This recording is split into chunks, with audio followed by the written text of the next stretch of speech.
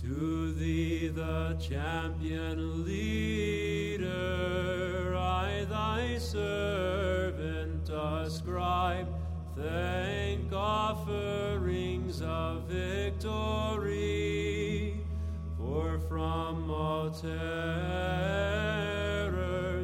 hast thou delivered me, and since thou hast that power, O Theotokos, from all danger set me free, that I may cry out to thee, Hail, O bride, without bridegroom. Hi, my name is Matthew Bellisario. Welcome to the Catholic Champion podcast. We're listening there to a track off of the Cycles of Grace CD by Father Apostolos Hill. Those are Byzantine hymns from the Great Feast of the Church. And it's really one of my favorite CDs that I like to listen to. It's a two CD set. You can get it on liturgica.com. And the name of the CD is Cycles of Grace by Father Apostolos Hill. Today, I thought that would be a fitting opening to the podcast, since we're going to be talking about the saints and the intercession of the saints. And I recently did a 4-part series on my blog about the saints. And so today I want to talk about that. Now, I did a 4-part series on the saints. The first one called Do Catholics Worship Saints? In that particular article, I talked about the definition of worship in the English language and how it can mean more than one thing. It can mean more than the worship that's due to God. Talked a little bit about that. In the second article, I talked about, the title of it was Can the Saints Pray for Us? We looked at scripture passages there that kind of clarified the fact that the saints can pray for us, that people who have died before us in the light of Christ can actually see what's going on and actually pray for us. Then I talked a little bit about St. Augustine in that particular article. In the last 2 articles, I looked at another Western saint, St. Jerome, and St. Basil, an Eastern saint. What I'd like to do is kind of summarize these 4 articles for you in this particular podcast. The first part talks about the definition of worship. Now, what I find so interesting is how Protestants insist on using the term worship as meaning only the worship that's due to God. This is a misconception. The term worship does not have to mean the worship that's only due to God. It can also mean to revere, to give reverence to adore, or to venerate. If we look at the definition in the Webster's Dictionary, it'll give all these different explanations, the definitions of the word worship. Now, as we know, the Catholic Church has different Greek and Latin words to explain different types of worship. For instance, the dulia is known as worship that's given to the saints, a veneration that's given to the saints. Hyperdulia is an elevated form of this particular veneration given to saints that's given to the Blessed Virgin Mary, the Theotokos, because she's the mother of God. So we give her a little higher type of honor. But it's not the worship that's due to God alone. In the Catholic Church, it's always called this latria, which is actually the worship that's due to God alone. Now, many people confuse the term worship with latria, meaning that it can only mean worship due to God alone. And this is not the case. If we look at the term worship, it can take on many meanings. In the English language today, it can mean the reverent love and devotion accorded to a deity or an idol or sacred object. And it can also refer to the ceremonies and prayers of religious forms. It can also mean an ardent devotion or an adoration. It can mean to honor and love as a deity.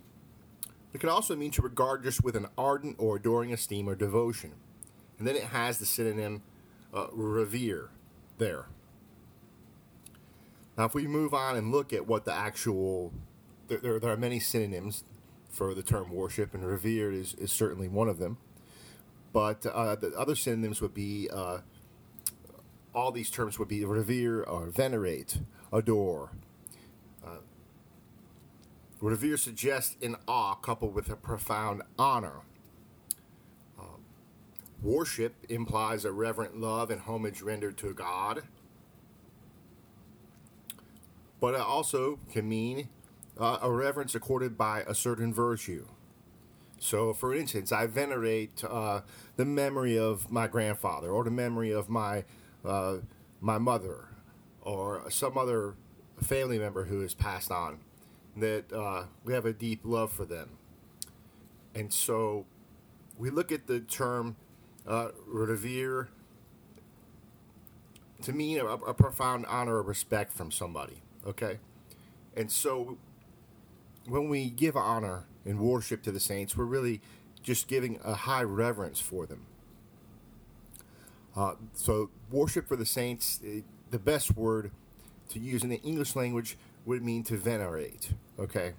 And this would really give that meaning, would really narrow down the definition of what type of worship we're giving to the saints. And it's not the same as the type of worship we give to God, the worship that is due to Him alone. So, and I think it's also important to realize that when we do give this honor and reverence and adoration to the saints, it's not entirely separated from God. In other words, we recognize that when we give worship and honor, this particular type of veneration to the saints, that God is behind it all, that we're actually giving God honor by looking at how He has worked in the lives of the saints. And this gives us really it motivates us as Catholics to live in Christ and to be as the saints were, to strive to receive this grace of God, that we may be like the saints. And so when we look at the term worship, we have to make sure that we look at it in the correct context. And unfortunately, many Protestants, most particularly, I run across the Reformed brand on the internet in my dealings. I do some apologetics things here or there, and as you may know, I go over to a blog called The Thoughts of Francis Turretin. It's run by an anonymous man named Turretin Fan. He doesn't want to reveal his identity for some odd reason. But the point I want to make here is we have to use the term worship in the proper context, and if we're going to be honest about this, we have to look at what the Church teaches. All the ancient Church teaches, the Catholic and the Orthodox and the Oriental Orthodox, they all talk about veneration of the saints, not giving them the same honor and worship that is due to God alone. Next, I want to take a look at sacred scripture and see if it's probable that the saints can actually hear us. After all, if we're going to petition the saints in the liturgy or petition them ourselves and they can't even hear us, what good would that do? If they can't see what's going on down here and they can't intercede for us, it would be kind of pointless, no? So, after examining the term worship, now we look at scripture. The Gospel of Luke, we see that Jesus clearly tells his followers that all who have departed in faith are still living. This seems to imply that those who have gone on, they're not in a state of sleep. They're not oblivious to what is going on in the body of Christ. We look at Luke 20. It says, "Now that the dead rise again, Moses also showed at the bush when he called the Lord, the God of Abraham, and the God of Isaac, and the God of Jacob. For he is not the God of the dead, but of the living. For all live to him." That is Luke 20, 37, 38. So all those in the body of Christ are alive. All those who have gone on before us, who have died, are alive. We look to the Apocalypse, the book of Revelation. We see many instances of those in heaven worshiping God as we do here on earth. And what is very interesting if you read the book of Revelation is there are a lot of mystical language here that kind of represents the divine liturgy here on earth that we have in the Catholic and Orthodox churches, the holy sacrifice of the Mass. And we see many different passages come out of Scripture that are, of course, used in the Mass. But this particular passage of Revelation 4 talks about instances of those in heaven worshiping God as we do here on earth. And I think this is interesting. It says, quote, "Around about the throne were 24 seats, and upon the seats 24 ancients, sitting, clothed in white garments, and on their heads were crowns of gold. And they rested not day and night, saying, Holy, holy, holy Lord, God Almighty, who was, who is, and who is to come." So there are these ancients that are praying before the throne. We can look at that, and although it doesn't say it is the saints, it gives us an explanation of what's going on in heaven, that there's worship going on with God all the time, these ancients. Now, who are these ancients? There are those who have gone on before us. Now, in chapter 5, we see a clear reference to heaven where there is worship representative of the Mass again, and the use of incense where the prayers of the saints are presented before Almighty God. This is a very good passage to look at. This is the book of Revelation 5, 8 through 10. It says, quote, "And when he had opened the book, the 4 living creatures and the 24 ancients fell down before the Lamb, having every one of them harps and golden vials full of odors, which are the prayers of the saints. And they sung a new canticle, saying, Thou art worthy, O Lord, to take the book, and to open the seals thereof, because thou wast slain, and hast redeemed us to God in thy blood out of every tribe and tongue and people and nation, and hast made us to our God a kingdom and priests, and we shall reign on the earth." Again, the incense here represent the prayers of the saints before Almighty God. So it would seem that the saints continue on petitioning and praying for the church in heaven. Now, it's well known that the ancient tradition of the Catholic Church is to have relics of the saints put in the altars.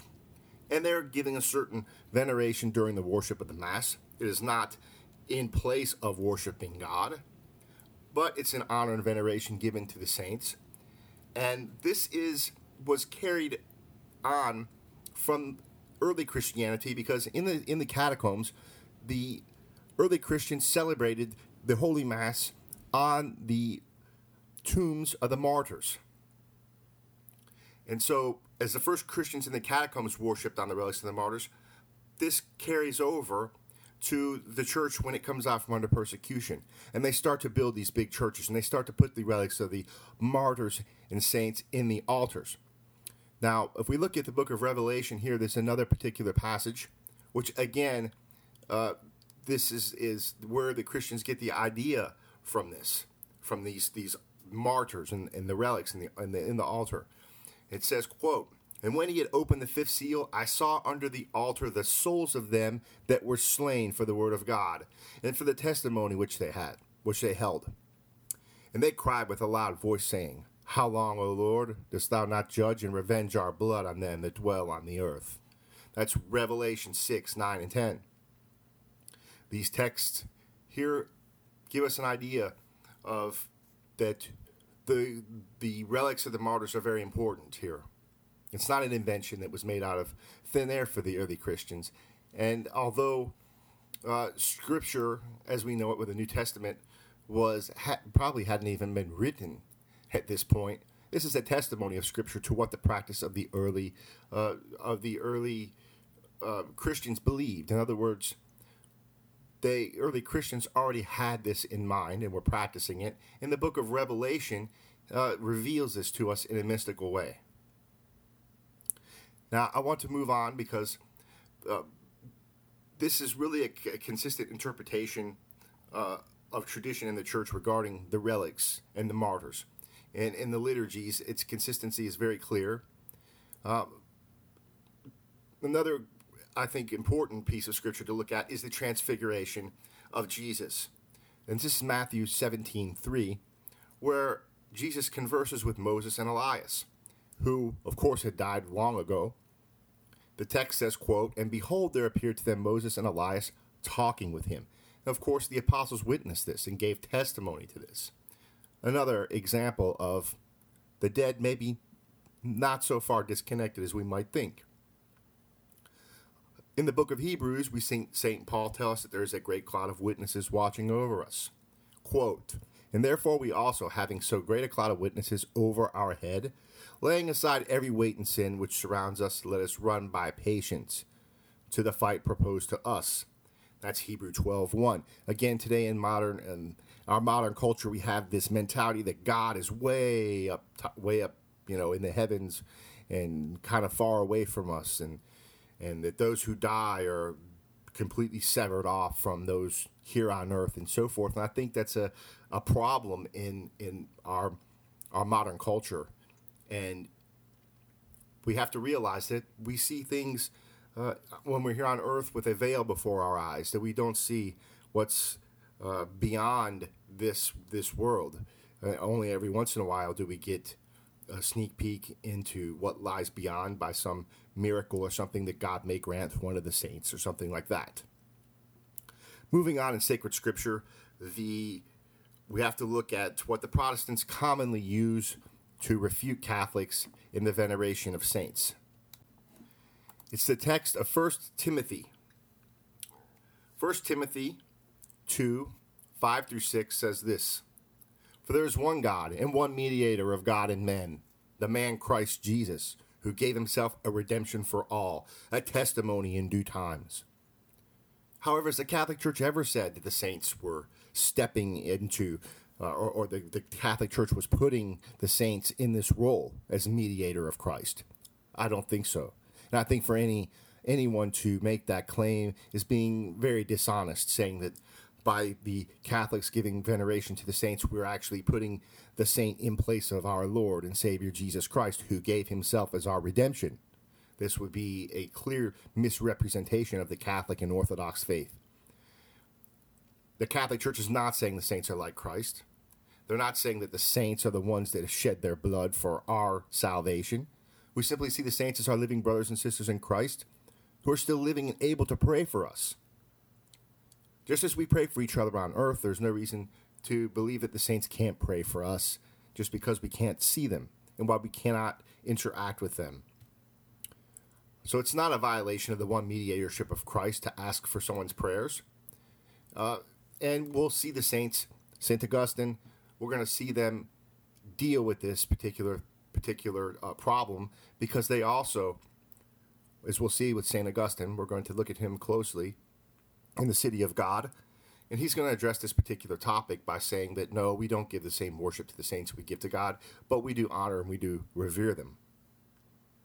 What I find so amusing, though, with the Protestants, or many of them anyway, I shouldn't lump them all together, but what I find very amusing, especially from the Reformed folks, is they'll quote 1 Timothy 2, 5 through 6, saying that we're somehow putting the saints in Christ's role, which we're not.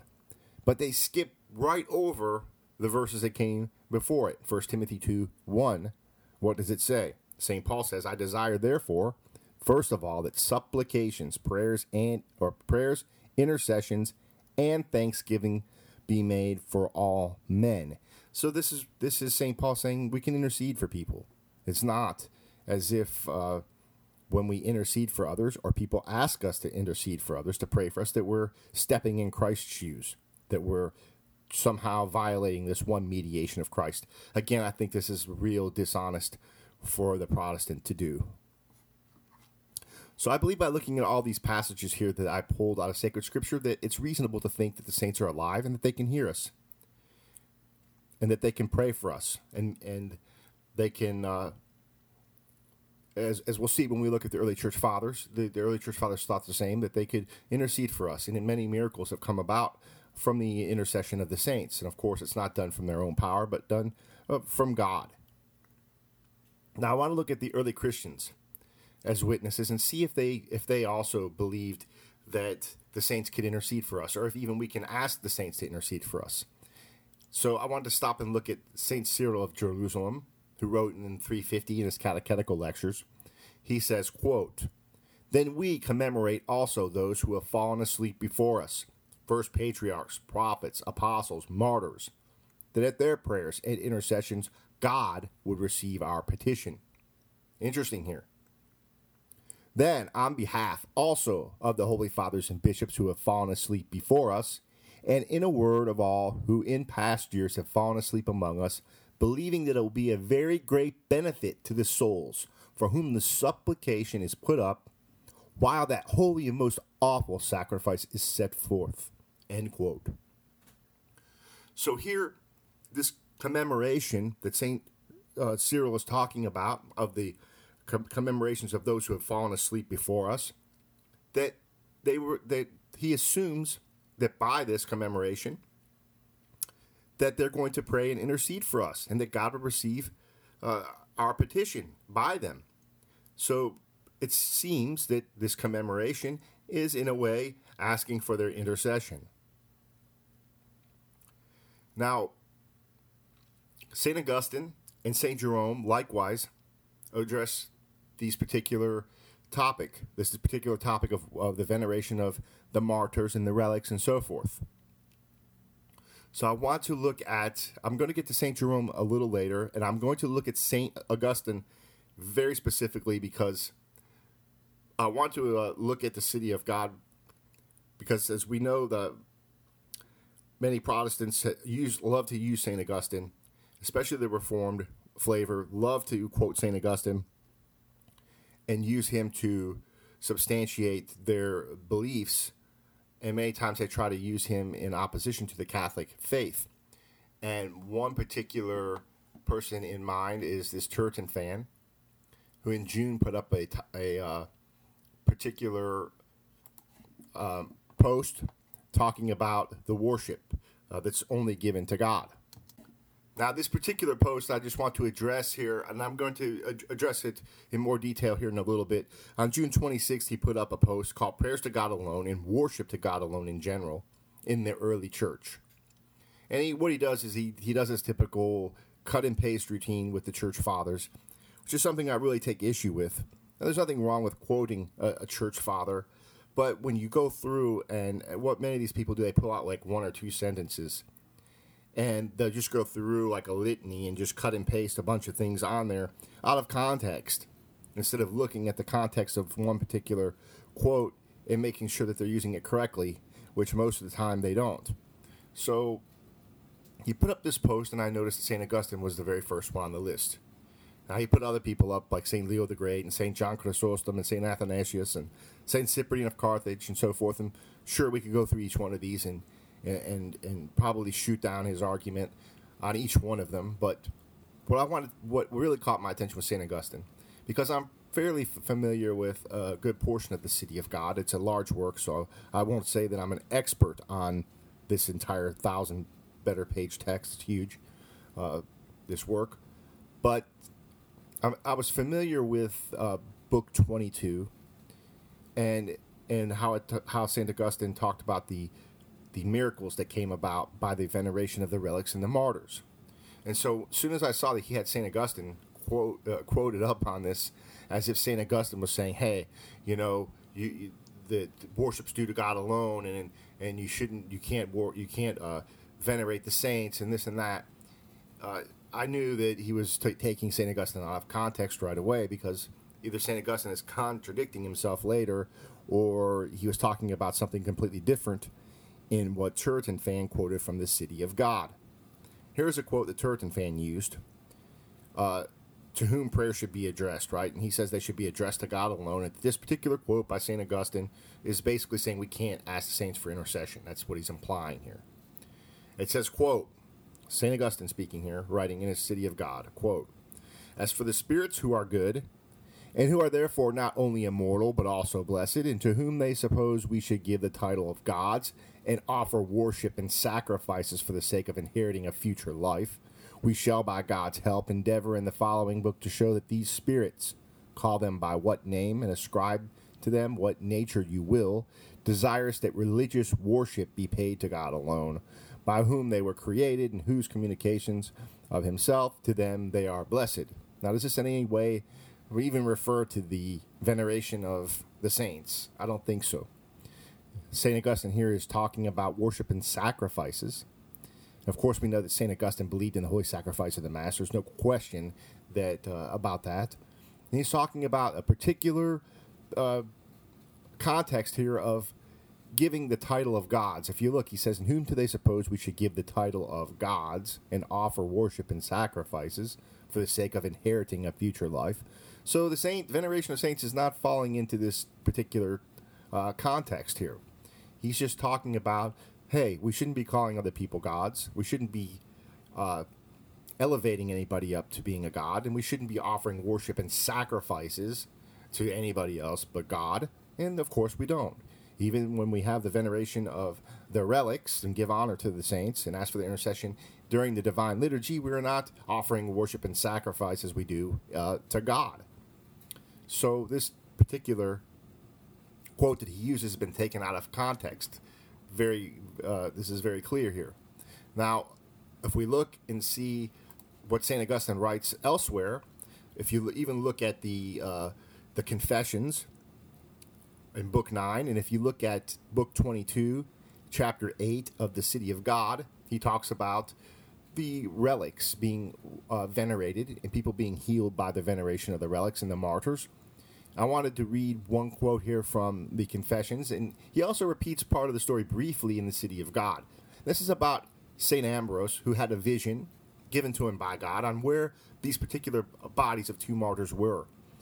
And if you'll pay attention, what St. Ambrose does here, and the Christians do, would be totally they would be totally attacked by Turretin and his buddies today, because after all, are they not committing idolatry by going digging up these relics and processing with them down to the church and having people yelling out, running with joy and carrying the relics and people being cured and everything else, this veneration that's going on?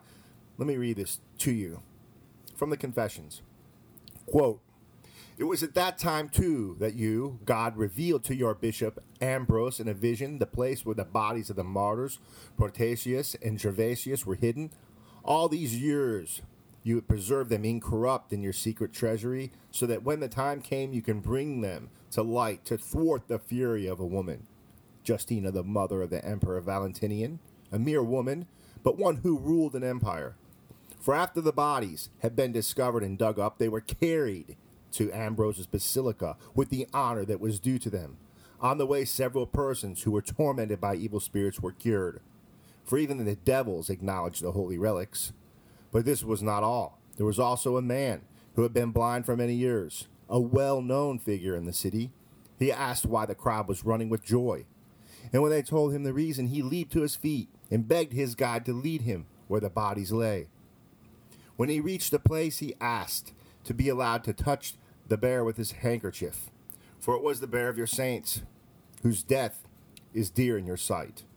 No sooner had he done this and put the handkerchief to his eyes than his sight was restored. The news spread. Your praises rang out loud and clear, and although this miracle did not convert the mind of your enemy, Justina, to sound beliefs, at least it restrained her from the madness of persecution." End quote. So here St. Augustine is telling the story of how St. Ambrose of Milan, given this vision, goes, digs up these two bodies of the saints, incorrupt according to what St. Augustine here says. They process down with these bodies. People are leaping for joy, giving honor that's due to the saints, and the devil is driven away. People with the evil spirits were cured, and a man who holds a handkerchief up to the bodies of the saints and puts it to his eyes is healed of his blindness. Now, if Turretin and his friends are going to be consistent, they're going to have to say that this was idolatry. Now, we move on. Chapter 8, City of God.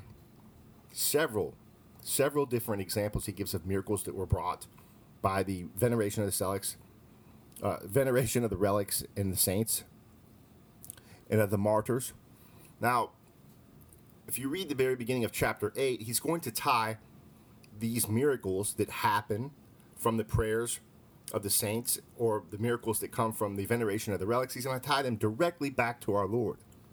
He goes in and he talks about the miracles of our Lord, and then he extends that on to the miracles that are attested to by the saints. He says, quote, "The miracles were published that they might produce faith, and that the faith which they produced brought them into greater prominence. For they are read in congregations that they may be believed, and yet they would not be so read unless they were believed. For even now miracles wrought in the name of Christ, whether by his sacraments or by the prayers or relics of his saints, but they are not so brilliant and so conspicuous as to cause them to be published with such great glory as accompanied the former miracles." So he's merely saying that these same miracles are attributed to Christ, and these miracles are done so that they may produce faith in other people. Now, he talks about, again, the miracle in Milan that I just mentioned that he wrote about in his Confessions. He does a brief, he talks about it very quickly in chapter 8. But one particular thing I want to look at in chapter 8, and it's about halfway through the text, is about the 20 martyrs. Now, if you read through chapter 8, St. Augustine is going to talk about the veneration of the relics, processions of people carrying the relics, people touching the relics, people going to the tombs of the martyrs, being cured. And then, well, one has to ask, well, just by going to these tombs, is that the same as asking for their prayers? Well, implicitly, I would have to say yes. Why else would you go before the tombs to give honor if you weren't asking for their intercession?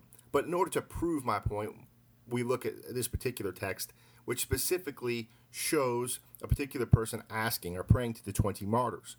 And in turn, he receives a miracle. And St. Augustine, again, attests to this very fact. So, quote, here's the story.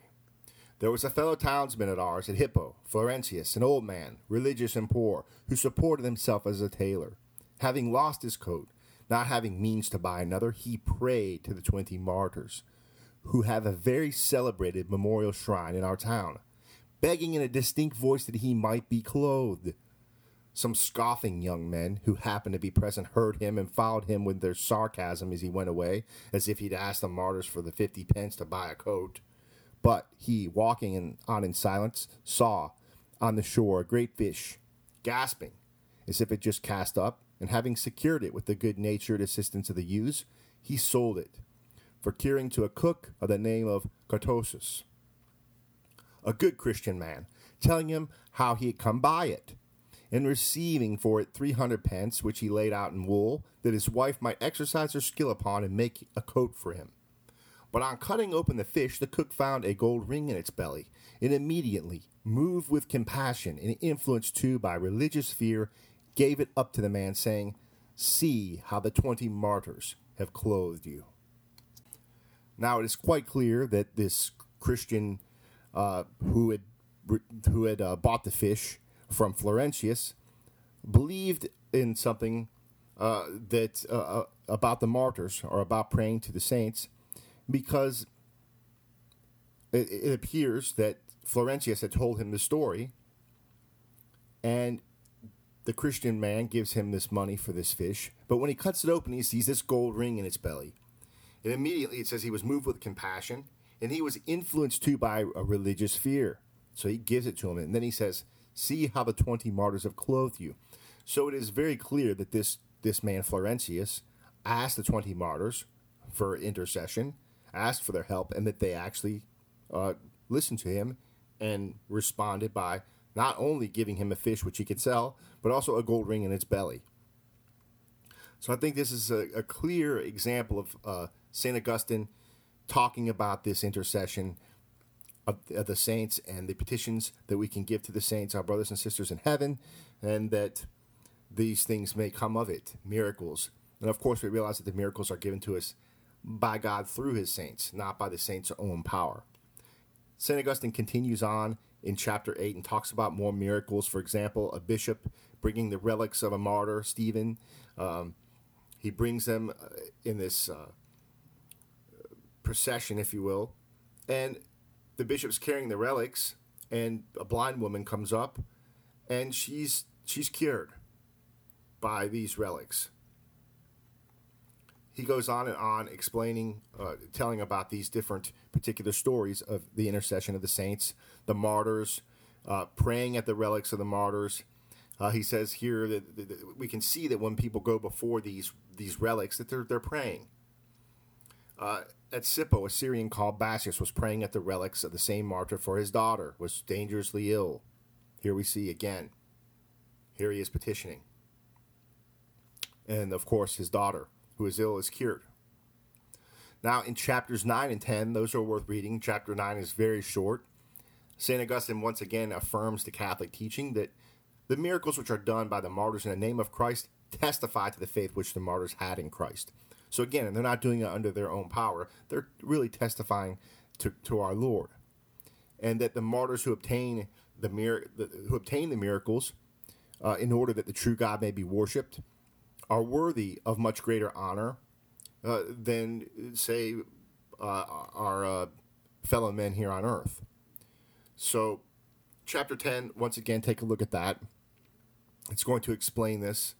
Again, those two chapters aren't very long, but we're going to understand that St. Augustine here was not an anti-saint type of guy. St. Augustine believed in the veneration of the martyrs, the relics of the martyrs and the saints, and I think to quote him out of context in another passage of the very, very same work is dishonest, and it really shows the what people will do, what level they'll stoop to attack the Catholic Church.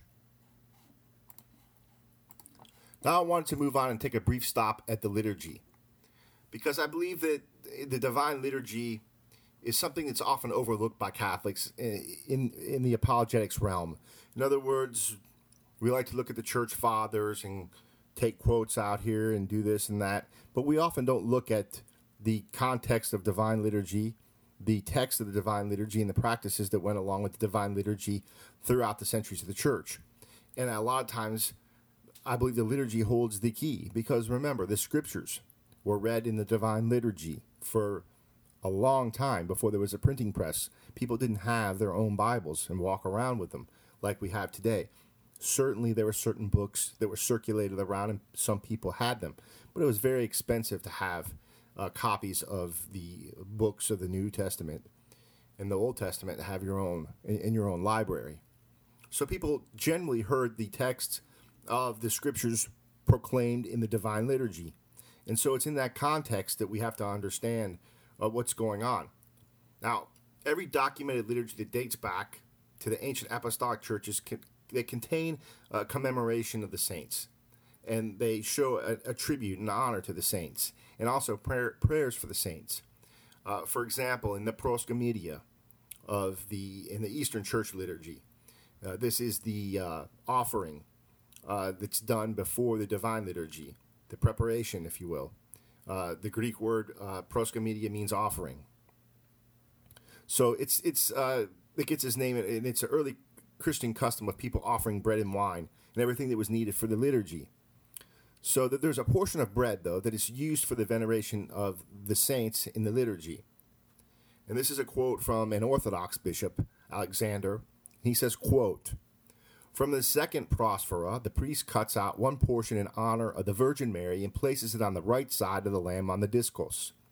From the third prosphora, which is called that of the 9 ranks, are taken 9 portions in honor of the saints, John the Forerunner and Baptist, the prophets, the apostles, the hierarchs, the martyrs, the monastic saints, and the unmercenary physicians, the grandparents of Jesus, Joachim and Anna, the saint who is celebrated that day, the saint to whom the church is dedicated, and finally, the saint who composed the liturgy being celebrated, which would be like St. John Chrysostom or St. Basil." Continues, "These portions are placed on the left side of the lamb. From the fourth prosphora, portions are removed for the hierarchs, the priesthood, and all the living. From the fifth prosphora, portions are taken for those Orthodox Christians who have reposed." End quote. So there are several parts of the liturgy of the ancient church where the intercession of the saints is readily apparent. For example, in one antiphon of the Divine Liturgy reads, quote, "Through the intercession of the Theotokos, Savior, save us. Anybody who's familiar with the liturgy of St. John Chrysostom knows those words well. And at the dismissal, the priest asked for the intercession of the Theotokos and the saints, quote, "May Christ, our true God, through the intercession of his all immaculate mother, of the holy and glorious apostles, of our Father among the saints, John Chrysostom, Archbishop of Constantinople, and all the saints, have mercy on us and save us, for he is good and the lover of mankind." End quote. These types of prayers to the saints are said in the proper worship of every ancient rite of the Church. The only ones that don't have this are the Protestants. Now, I want to stop and talk about the lighting of candles again, because a lot of times people will take this and they think that just because you light a candle before a sacred image that you're committing idolatry. But what is the symbolism of the light and the candle before the relics, the tombs of the martyrs, as St. Ambrose talks about, or the tapers that are burning before the relics, or before a holy image of the Theotokos? This symbolism really represents the light of Christ, very simply. It could be the Holy Spirit shining through the saints, the fire of divine love of the Holy Spirit. It represents the light of God, the light of Christ. Tertullian in the 2nd century wrote of the use of candles in the liturgy, and he said, quote, "We never hold a service without candles. Yet we use them not just to dispel night's gloom. We also hold our services in daylight, but in order to represent by this Christ, the uncreated light. Without, warned we would in broad daylight wander as if in lost darkness." End quote. Of course, we know that we have candles that burn in the sanctuary near the tabernacle where our Lord is present. This identifies his presence as well. But the lighting of candles is not foreign to the ancient Christians. And remember, the Jews also included such symbolism in their liturgies. As we read in Exodus 40, quote, "He set a candlestick also in the tabernacle of the testimony over against the table on the south side, placing the lamps in order according to the precept of the Lord." So the burning of candles before the holy images is not idolatry. It's just representing the fire of Christ, the light of Christ. Now I want to move on and talk about two other church fathers, one from the West and one from the East. Now, if you want an entertaining read from the church fathers, go online and look up St. Jerome's letter to Repartius. St. Jerome is writing back to Repartius. Repartius apparently has written St. Jerome because a man named Vigilantius was causing trouble for Christians who were venerating the relics and martyrs. I think this letter is just is very interesting, and it's a good read. It's not very long. But basically, Vigilantius is attacking the Christians for venerating the relics of the saints. And what's readily apparent here is St. Jerome is not happy about it. In fact, he seems like he's quite ticked over the whole thing. Now, I'm not going to go through every single word in this letter, but I want to go through a few things here. So, St. Jerome writes back to Repartius. He says, "To Repartius, now that I have received a letter from you, if I do not answer it, I shall be guilty of pride. And if I do, I shall be guilty of rashness. For the matters concerning which you ask my opinion are such that they cannot either be spoken of or listened to without profanity." So here St. Jerome is right from the get-go saying, if I don't write, I'm going to be guilty of pride. If I do write, I'm going to be pretty rash about the whole thing because I can't even speak about such things without profanity. So he's quite upset. Now here he talks about Vigilantius.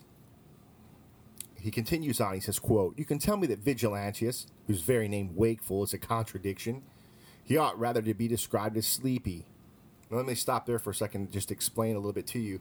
Vigilantius also was known for sleeping through the prayer vigils at night. And he had a distaste for prayer vigils. And so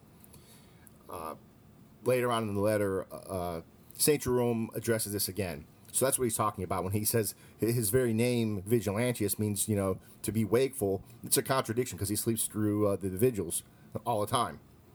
So again, he says, "You tell me that Vigilantius, has again opened his fetid lips and is pouring forth a torrent of filthy venom upon the relics of the holy martyrs, that he calls us who cherish them ashmongers and idolaters who pay homage to dead men's bones. Again, doesn't it sound very familiar? It's almost like St. Jerome could have been writing to Turretin fan today, saying, here he is attacking us, attacking me, saying that, we cherish the relics of these dead men's bones, and they're calling us idolaters. And he calls this filthy venom, is what he calls it. And I think we as Catholics, of course, should look at it the same way when people outside the church attack us for such things. It just isn't true.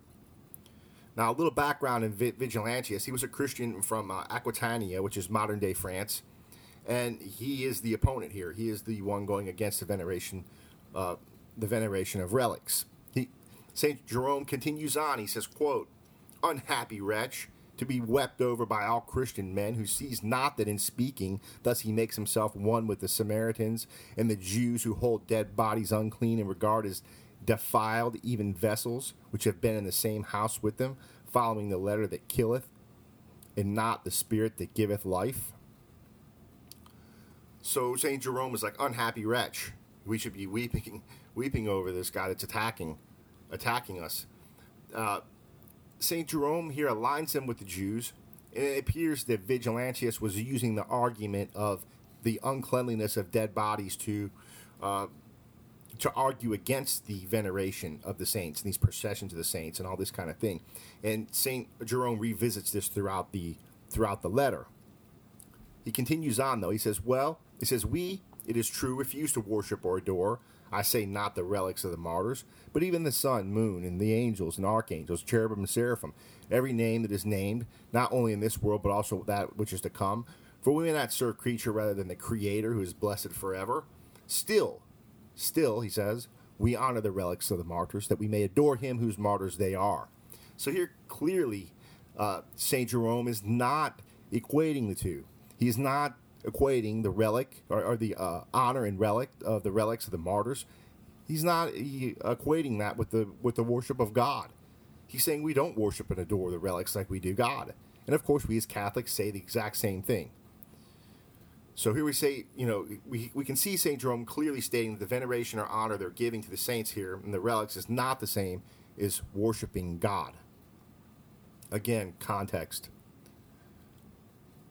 He continues on and explains. He says, we honor the servants that their honor may be reflected upon their Lord, who himself says, he that receiveth you receiveth me. I ask Vigilantius, are the relics of Peter and Paul unclean? Was the body of Moses unclean, of which we are told that it was buried by the Lord himself? And do we, every time that we enter the basilicas of apostles and prophets and martyrs, pay homage to the shrines of idols? Are the tapers which burn before their tombs only tokens of idolatry? Again, here St. Jerome is saying the exact same thing that the Catholic Church says. No, this is not idolatry. No, burning tapers or candles before the tombs and before the relics is not idolatry. And he's saying that they do it. He's saying right here that they burn tapers before the tombs of the martyrs. Same thing as burning candles before the relics. No difference. We're going to see later on St. Basil endorses the veneration of the images in the very same way of the saints. So St. Jerome here is also saying that their honor of the saints reflects the work of the Lord which is in them. Okay? And that, which is, I said that earlier. That no, we're not worshiping these saints as God, but when we do give them honor, we're also giving an honor to the Lord because we recognize the light that shines through the saints. Think of a stained glass window of one of the saints with the light shining through it. The light is not from the saint himself. The light comes from God through the window, so to speak. So again, Vigilantius using this argument apparently from the uncleanliness of the bodies from the viewpoint of the Jews. St. Jerome continues.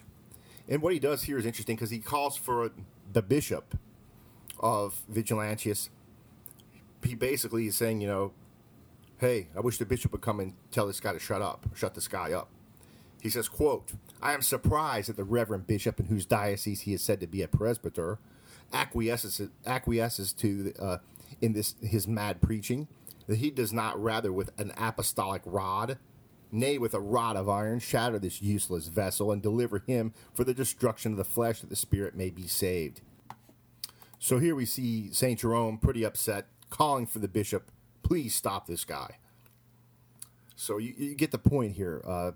St. Jerome, very blunt, very, very upset about this whole letter. He continues, if the relics of the martyrs are not worthy of honor, how come is it that we read, precious in the sight of the Lord is the death of his saints?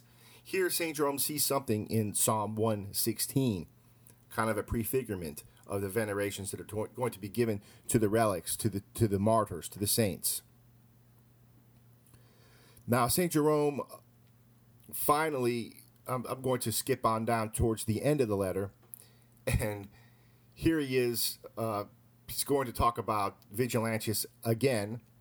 Now, it's kind of shocking to hear Saint speaking in this kind of tone, but he justifies himself. But let's listen to what he has to say. He says, quote, the wretch's tongue should be cut out, or he should be put under treatment for insanity. As he does not know how to speak, he should learn to be silent. I have myself before now seen the monster, and have done my best to bind the maniac with texts of Scripture, as Hippocrates binds his patients with chains. But he went away, he departed, he escaped, he broke out, and taking refuge between the Adriatic and the Alps of King Cosius, declaimed in his turn against me, for all that a fool says must be regarded as mere noise and mouthing. I think this kind of says it all. He's basically saying, this man's insane, this man is a fool who says these things, who accuses people of that are venerating these relics as being idolaters. He's calling them fools, and I totally concur. Now, he continues on. He says, quote, you may perhaps in your secret thoughts find fault with me for thus assailing a man behind his back. I will frankly admit that my indignation overpowers me. I cannot listen with patience to such sacrilegious opinions.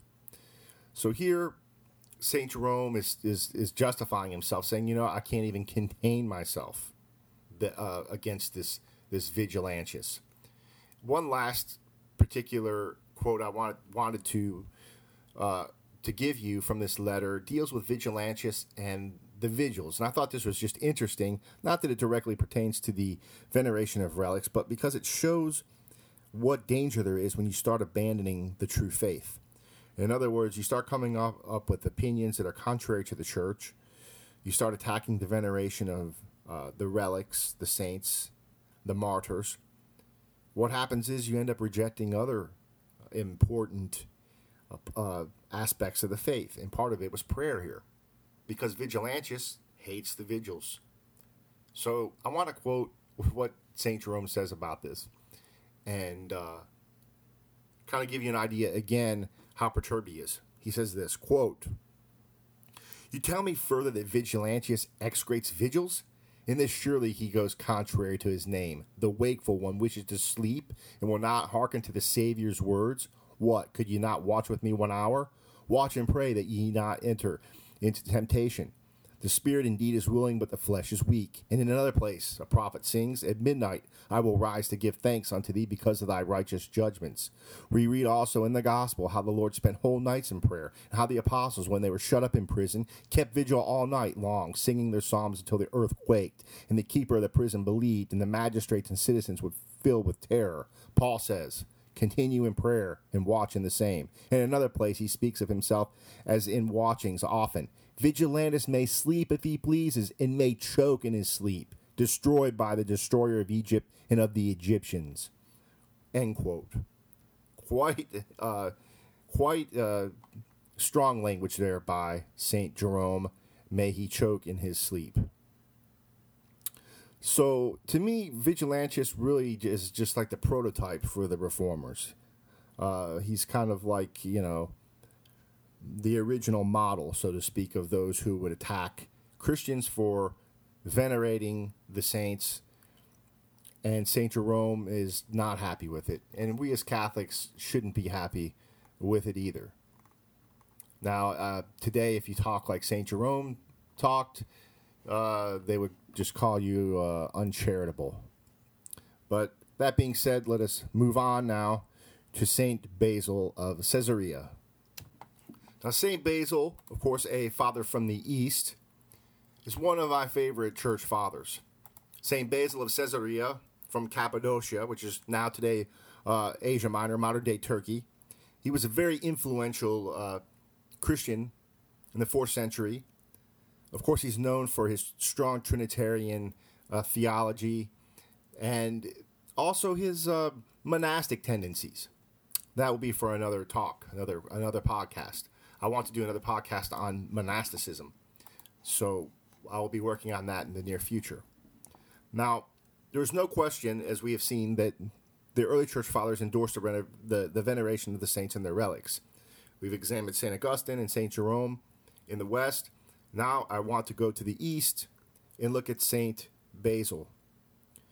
What is now known as letter 360 is very explicit in showing that this saint believed that you could ask the saints for intercession.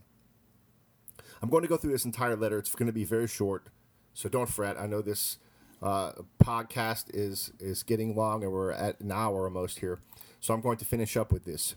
Letter 360, I'm going to go through it very quickly here. It's very short, and it bears the title of the Holy Trinity, the Incarnation, the Invocation of Saints and their Images.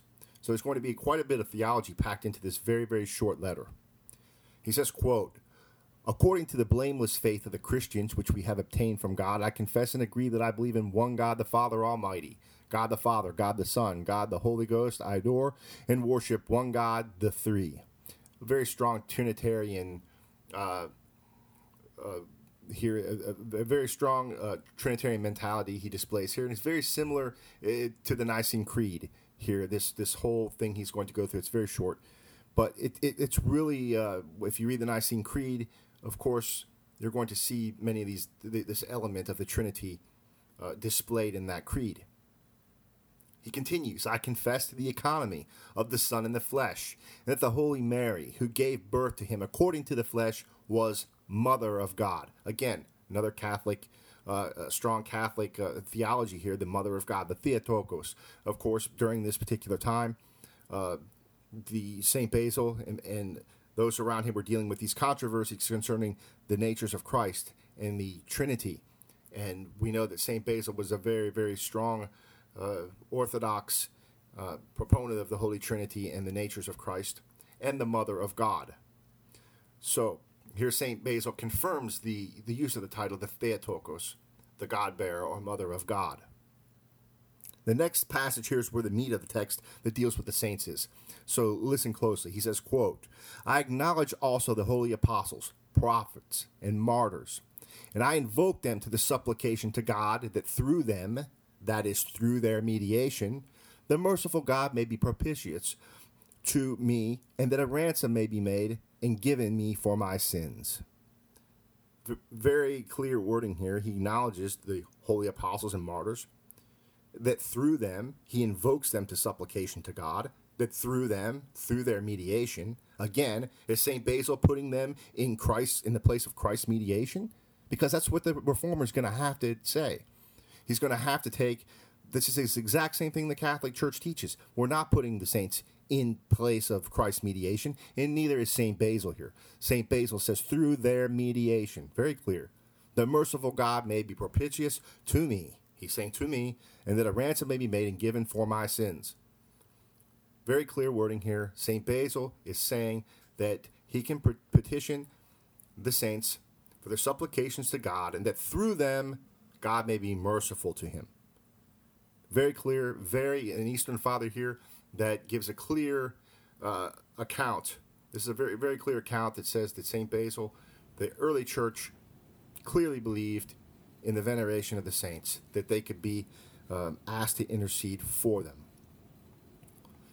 So, he continues, quote, "Wherefore I honor and kiss the features of their images, insomuch as they have been handed down from the holy apostles and are not forbidden, but are in all of our churches," end quote. Again, do we see the images in the Reformers' churches? I think not. John Calvin, one of the most ruthless iconoclasts the world has ever seen, He didn't have that in his church, did he?